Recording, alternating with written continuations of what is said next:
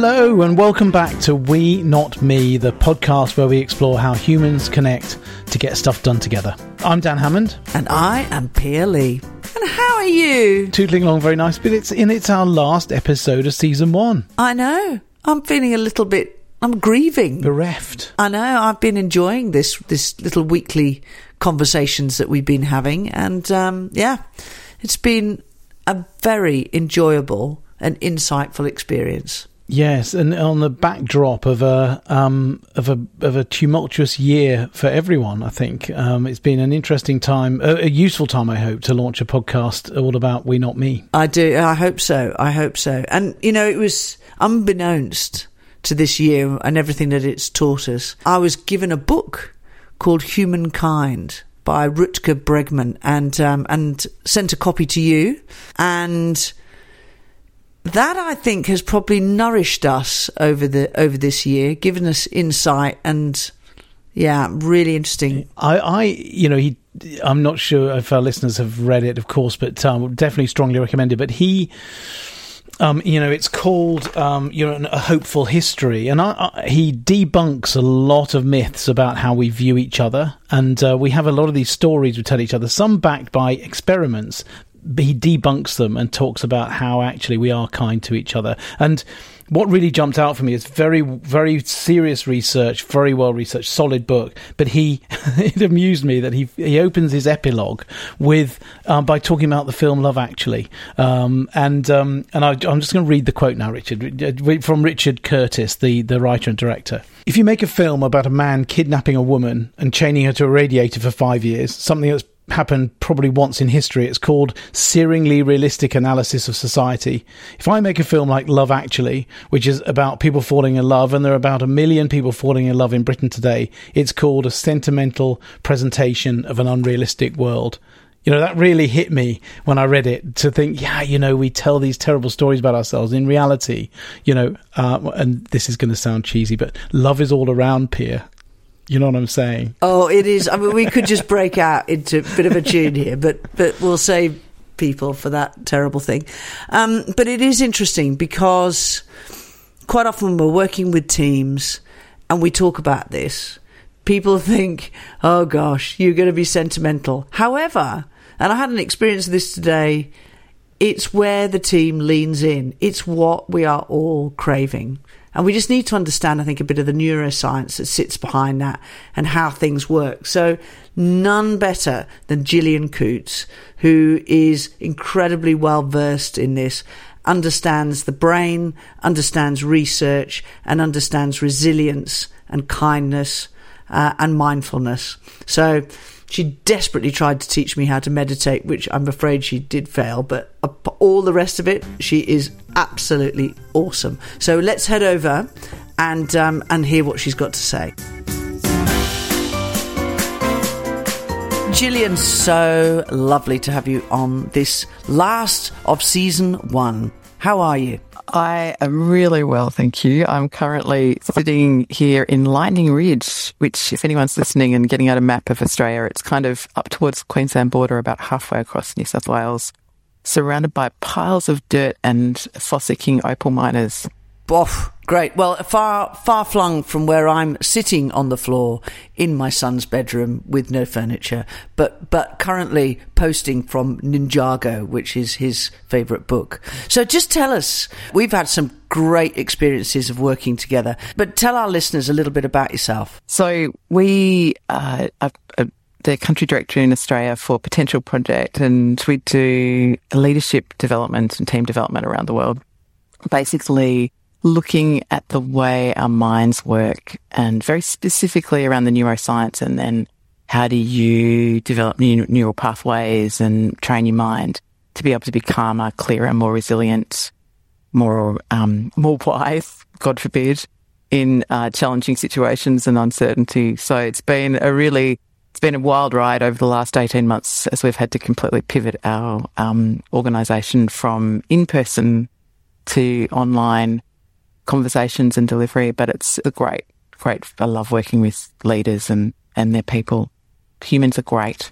What a big 18 months, or nearly 2 years it's now been for all of us. So in the work that you do, what's that experience been like for you? Well, I think my biggest learning at the start was we kind of end up teaching what we most need to learn, right? So my very first experience of the pandemic when it hit back in March 2020 was I was in the middle of actually, ironically, an online session with a travel company. And it was right in the middle of when Scott Morrison announced that they were closing the borders of Australia. And so this meant that this company was going to be radically affected by that. And they've major shareholders, all sorts of things. So I'm publicly listed. And so one by one, people started dropping off the call. And I'm like, oh, this isn't good. And I'm being calm and I'm being, inclusive and all of those things. But by the end of that day, I'd realised that all of the work that we had planned was going to be cancelled. And, I'm the primary breadwinner for our family and there was nothing going to be coming in. So I did what all good resilience facilitators would do, and I promptly got a migraine and ended up in hospital. And totally lost it. And I was lying in bed in the hospital while all of the machines are beeping, and I needed to be hydrated.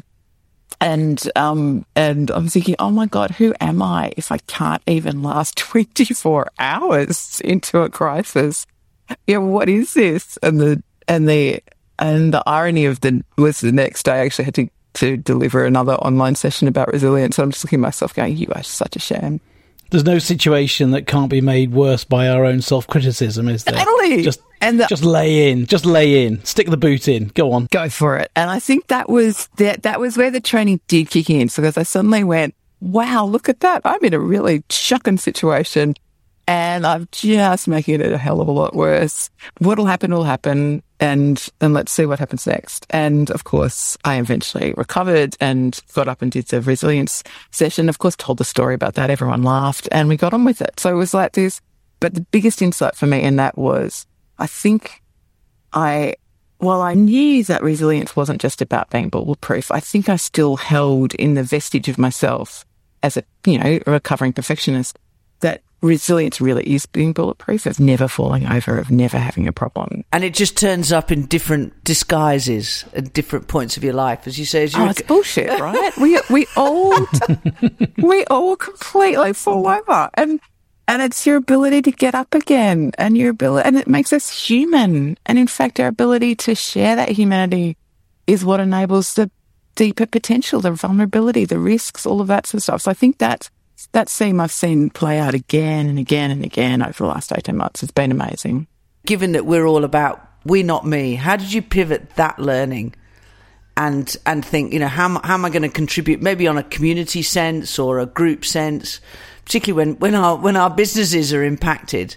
It's easy to go into our shell, isn't it? Totally. I can remember sitting in the backyard after that. So it was then the weekend, the Sunday after the Wednesday of the Scott Morrison border closing announcement. And I'm sitting in the backyard going, right, well, so if I'm not going to earn any money for the next couple of, at least we thought 6 months at that point, right?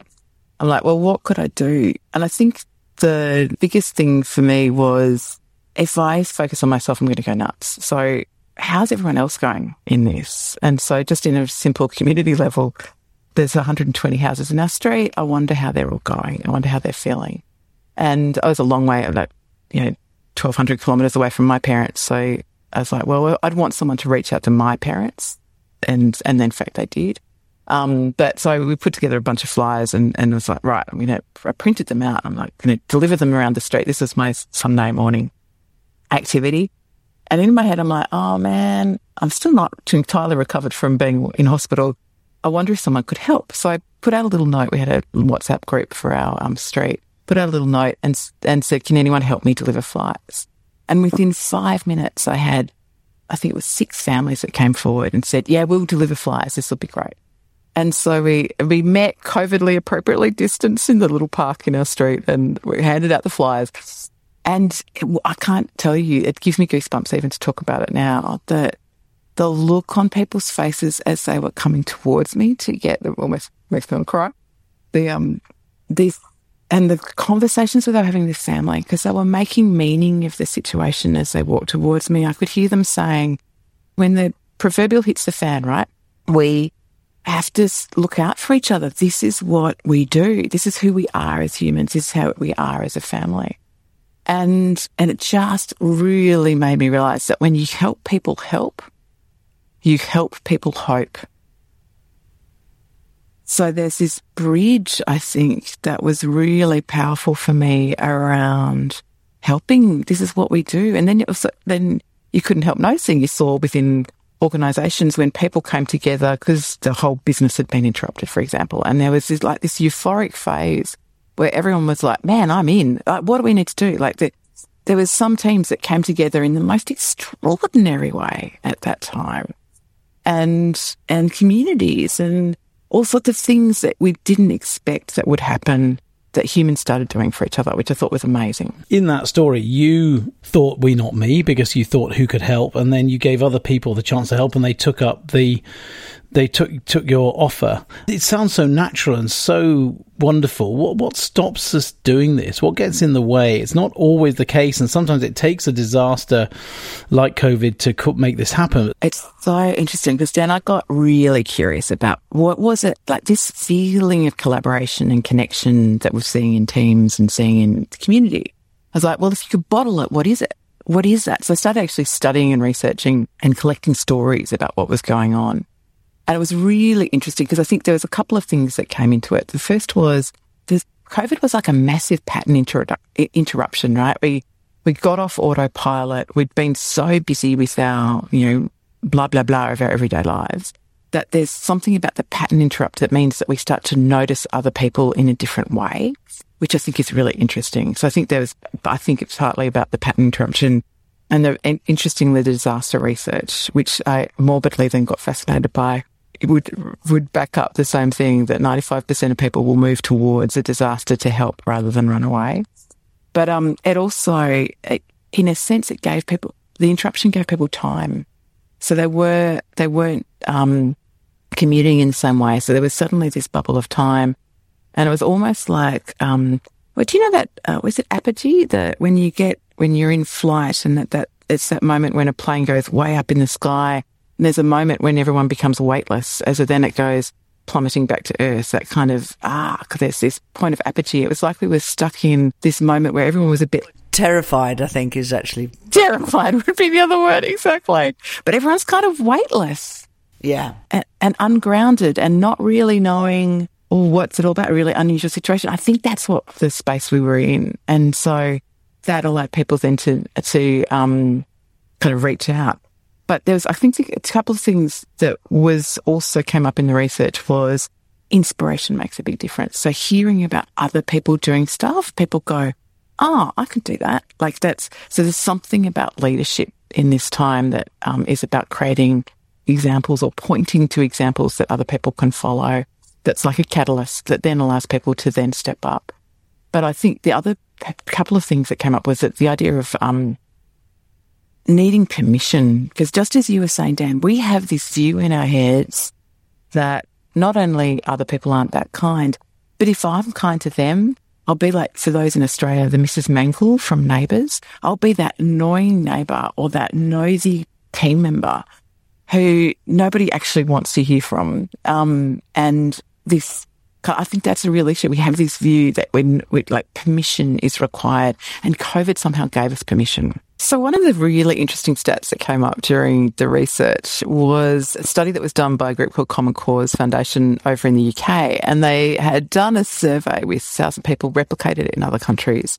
And the same results keep coming up, that in this particular study, 74% of people declared that they had compassionate values. So that meant that they would help a stranger in need if they felt confident and competent. What was fascinating to me about this study was that only 23% of that 74% believed that they lived amongst people like themselves. So there's this gap, right? This gap that keeps showing up around, I think I'm kind, but I bet my neighbours aren't. And so as you start to, and I really encourage everyone listening to start to notice how often we assume the worst in others, how often we assume ill intent, that we assume that people aren't going to be kind, and how much that impacts our own behaviour. Oh, for sure. That's got to have a huge impact. And so why is this? What's the brain doing to us here, Gillian? What's going on in there? We've spent a long time talking about people need to have more empathy and things like that in the world. And I think that's true. Although from a neurological perspective, empathy is the experience of taking in someone else's experience through mirror neurons on each side of our prefrontal cortex. We take in that experience, we run it through our own, what they call the pain matrix, the affective. We feel what someone else is feeling. And if we feel pain, then we go, oh, wow, they must be hurting. So that's kind of what empathy is. So there's some great work. A guy called Dr. Paul Bloom has done this big body of research of how that gets in the way, actually, of us being able to reach out and be kind to each other or help each other, because we tend to more easily, well, one, it hurts. Like, we don't necessarily want to hurt with someone else because that's not very comfortable. But two, it's much easier to imagine someone's experience if they look like me or I like them. And so empathy, relying on empathy alone, is actually a pretty biased tool, because it then means that we only really see and empathise with people who are in our in-tribe, that we like or that we feel similar to. But also power differential makes a big difference. So it's hard to empathise with someone in power. And as you grow in power and influence, you can't actually empathise with a group of people. As humans, we can only empathise one-on-one. That's how the kind of brain works. And so we need to take the experience of someone and then amplify or exemplify it across a group. And that's dangerous in leadership, I think, because then we miss out on the nuances of what's actually going on for individuals within a group and what actually might be the current. Because it's easy to listen to, then confirmation bias comes in, right? I've empathised with one person and they've agreed with me, so therefore I've got the group. But turns out that's not true. Yeah, and we were talking last week about diversity. It sounds like we're slightly rigged against embracing diversity, but from that research, would that be right? I think the biggest, when we talk about the mental micro skills, because it's easy to say intellectually, yes, of course I embrace all people. But when you're, neurologically in the context of difference, what emerges is discomfort.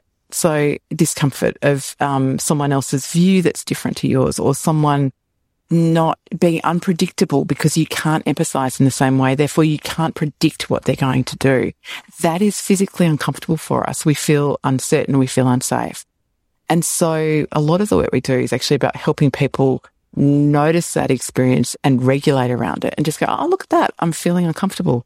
I wonder what will happen next. The ability, and I know you guys talk about this all the time, the curiosity, the ability to bring curiosity in the context of difference and discomfort is incredibly powerful, really important in teams, and keeps us moving towards each other rather than pulling apart. And I think it's something that we talked about last week too, which was a sort of stopping the process of that judgment and it was the interesting versus interested. And instead of making that judgment, getting curious. Because that's when you actually, you seek to understand and you find actually more commonality. And therefore you feel less threatened by the difference that you see in others. And then the humanness kind of sort of spans across those differences. But it's quite sophisticated. It's sophisticated machinery when we're under the pressure, under the pump, feeling stretched, tired, having our work environment turned upside down, and other pressures. So what do we lean on? So how does a team cope with this? So you've got a team and everyone is individuals having an individual experience. But how do you embrace this as a team? Because it's a different type of conversation, I would imagine. I think that's so true. And I think we all know this, the water cooler conversations, the things that we would bump into each other and talk about in the corridor are not the things we talk about in a Zoom or a Teams meeting. I just made up a new thing there, Zooms meeting. We're missing the bits that allow, we might see the dog walk through the background or the naked partner or whatever it is, but they're different to being able to say, how am I really feeling here? And I think there's been a lot of conversation over the last 18 months, which has been around how do we keep the human, like how do I know more about where you're at? But I think it takes like overcoming the discomfort, knowing the way we're wired will keep us in survival mode if we're feeling uncomfortable, is this ability to reach out and go, how are you? And, it's corny that are you okay? But it's like the regularly checking in and saying, how are you? What's life like for you? Allowing time for that conversation. And people will say, but I don't have time for that right now. Like everyone says, I don't have time for that. I'm so busy. I'm juggling, whether I'm homeschooling or whatever. And remote learning, I should say. And I think we don't have time not to do it, because if we don't do it, then everything else takes longer. You were talking about the stories and the judgments that we can make. I think those stories amplify in our heads without real data to ground them. So if someone's in a bad mood, we assume that it's about us because we are the centers of our known universe.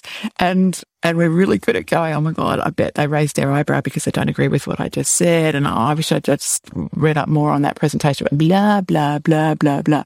All of which completely distracts you and is unnecessary effort from the point that they just had an itchy eye. Like it's just those sorts of things that we do. Our ability to connect helps us trust the signals that we're getting and make wiser choices. So a little bit of sort of last decade thinking was around about the difference between sympathy and empathy, and really sort of not feeling sorry for people, but empathizing and understanding how they feel. But I feel like we have motored into a whole more sophisticated space of this word around compassion, which had a completely different sense for somebody in my sort of greying hairs.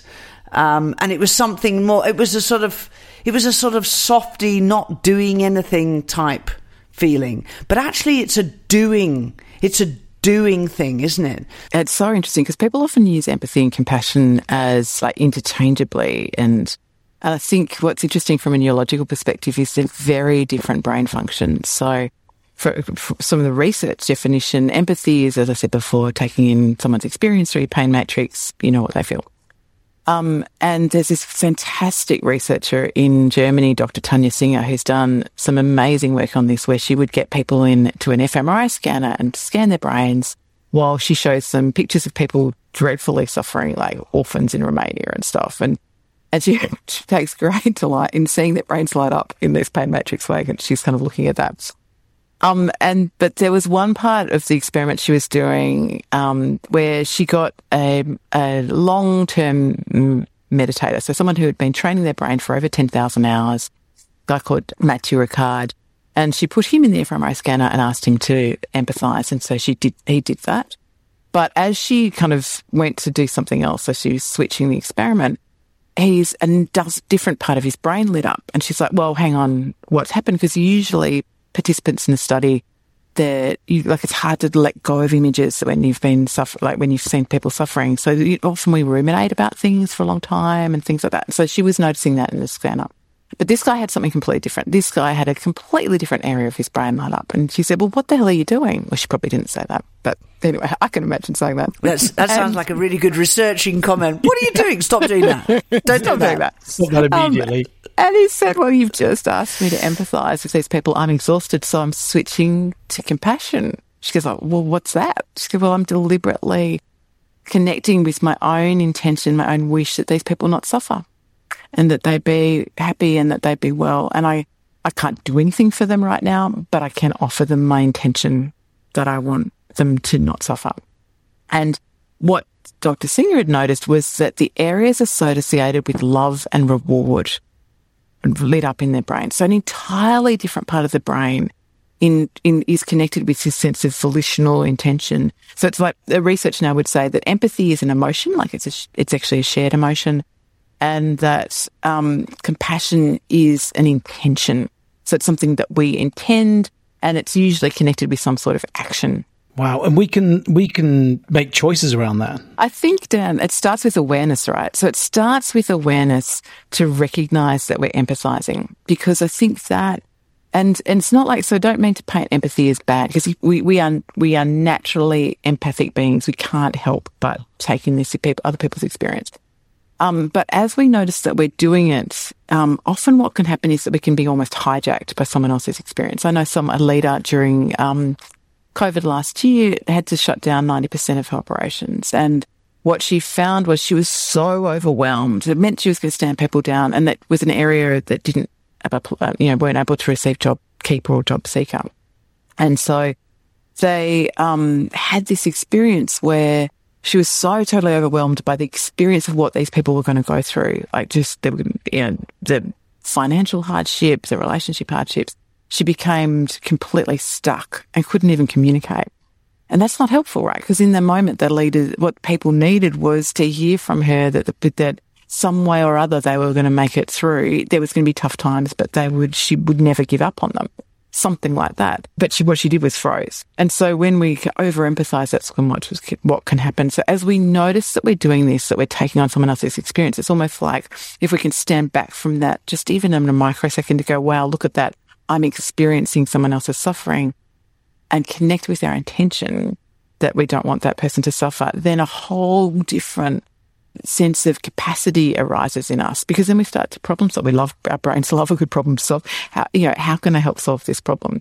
But I think it's doing it in a way that doesn't over-exhaust ourselves, which is really important as well. So self-compassion is also really important. And I think too, going back to that bit about the diversity, and we looking for the differences or the similarities. Sometimes with empathy, where it can go wrong is if we don't empathise, then we think, well, it's not worthy of empathising, so I'll judge. So we sort of we take a back route. And what compassion does is actually just suspend it as a human being and have compassion for people, even though they may have different choices, different ways of doing things, to be able to hold that. Otherwise, we go into judge, which means that we just sort of undone everything. And in a team, that's when a team can start to form, opinions about other people in the team, and then it becomes stories, and then we tell ourselves those stories, and then, we feel like we've got the reality of it. You can see how it's so momentary, but it's important we catch ourselves falling into that trap. So the idea of mindfulness is training ourselves to catch ourselves. That's what it's all about. It's like the Pali word for mindfulness is actually remembering. So it's remembering to not get sucked in to the stories that we're telling ourselves. We're labeling all the time. So the question is the label helpful to you or not? And I want a really good example with the team. We were talking about this idea of labeling and did a practice of being aware of that. And someone said, I had this really annoying colleague who kept coming into my head, and everyone kind of snickered because they all knew who it was. I didn't know who it was though. And he goes, I just realized if I just label him Knob, he goes away in my head, and I don't need to, I can feel different from that. And in my head, I'm going, yeah, okay, that is a label. I'm just not sure it's a helpful label. That is, yeah. It's a label. Anyway, and someone else said, it's so interesting because I have the same person into my head, and what I do is label them a bundle of anxieties.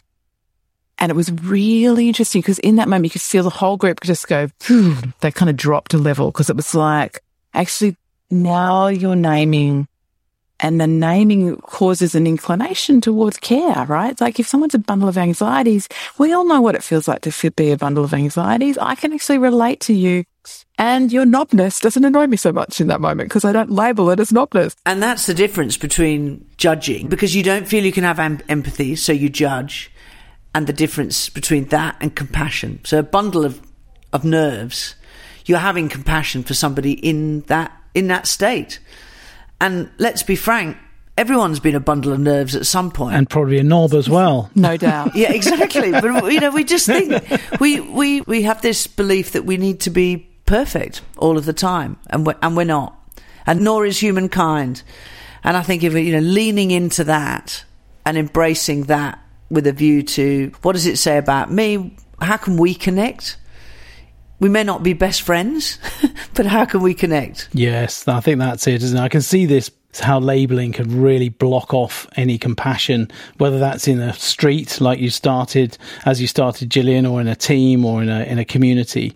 So, Gillian, we've covered so much ground, and it's been a really deep dive into the mind. Where can we start? Where can our listener start here to make some progress and start to feel they're making some differences as they try to embrace this we not me spirit we're talking about today? Well, I think that one of the places is to start with yourself, right? So self-compassion is a thing. And being able to talk to yourself like you would talk to a good friend. So often, like if I asked what would you say to a good friend in a certain situation, and then what would you say to ourselves? What we'd say to ourselves is horrible. And I think just, again, using this awareness to go, wow, would I say that to someone else? No. Okay, let me back up a bit. So really kind of dialing this. And if anyone's interested to kind of explore that world more, the work of Dr. Kristen Neff in the States is amazing around self-compassion. So I've learned a lot from her. I think that's the first thing. The second is to make, if as much as you can between now and the end of the year, make time to connect with people, even if it's just 5 minutes, to be able to say, how are you really? How are you and how are you really? That just allows not having any agenda for whatever happens in the next 5 minutes. That sense of really connecting can just defuse all of the stories, because then we gather data from each other and we can kind of connect pieces that we might have otherwise made up judgments and labels about, like we're talking about. And then really getting curious, I think, about the reality is, as humans, none of us get out of bed to piss each other off. We really don't. Like we get out of bed, we just want to be happy. Nobody wants to suffer. We are all the heroes of our own journey. And I think that if you can keep holding that in mind, even in the most annoying conversations, how is this person, the curiosity, how is this person just trying to get their needs met? And can I have empathy and compassion for that? Because I just want to get my needs met too. So if we could just drop some of the blah, blah, blah that goes over the top of all of that when we're pretending that's not just how things are, then that can be super helpful, and actually a hell of a lot less effort and a hell of a lot more. What I think is really interesting as well is when we come from that place of, I wonder what's going on for this person. Courage is another, interestingly, from a complex system, courage arises. And with courage, teams can do anything. Well, that's a great way to wrap up, isn't it? What could be better than that? Gillian, thank you so much. It's been an absolute pleasure. And I think that you have inspired us all, I hope, at the end of this, of a trying year for the whole planet. And just given us some lovely reflective points as we go into this next holiday season and a time for reflection. So thank you so much for joining us today from Lightning Ridge. It's so lovely to be with you. Thank you.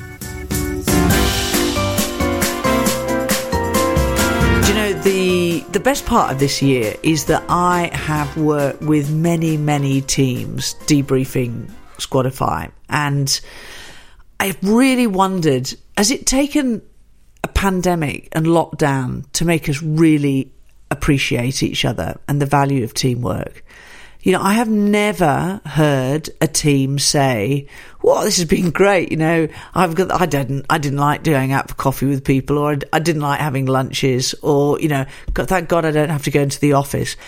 People have really missed one another, and that human connection, I think, has really become sharpened and a focus, and we can find a medium of being able to work in the way that is flexible and manage that, but actually probably appreciate each other a little bit more and the relationships that we have. It's so true. And I do think there are ways of we can get better at doing that virtually, but we're built to connect, aren't we? And I think the working in teams, why do you even get into a team? Well, one of the things we've talked about a lot is actually about diversity or difference, to use it to use a more simple word in a way, but we want to get together in these little groups in order to take different views on problems, in order to hear different things. So you're inevitably going to be working with difference, and it's so important not to sort of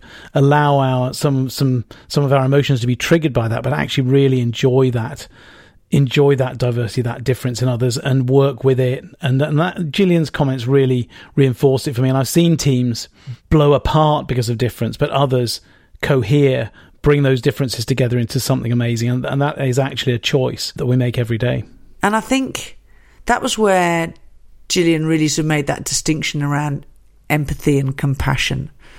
And I think compassion is something that really challenges us because it is intent. It's an action orientated. It's acts of kindness. It's a way that we relate rather than a sort of static emotion that you may have, which is an important part, but it's actually showing somebody that you care and actually showing that intent, which is a different element, and really thinking then you may not necessarily agree with the other person, but you can still have compassion. And I love that idea that it's not that the end point isn't empathy. You go on to the next point of intent, and it changes the way your brain is actually reacting to that situation. And it's a wonderful place to find us as we go into the festive season, to find us in that position where we can really think about how we can be compassionate and do some things for others over this lovely time of the year. So very exciting opportunity, and a real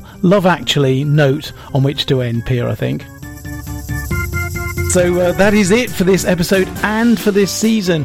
We'll be back on the 14th of January with season 2, with loads of fabulous new guests, from researchers to people working on the front line all across the world. You can find show notes and resources at squadify.net. Just click on the We Not Me podcast link.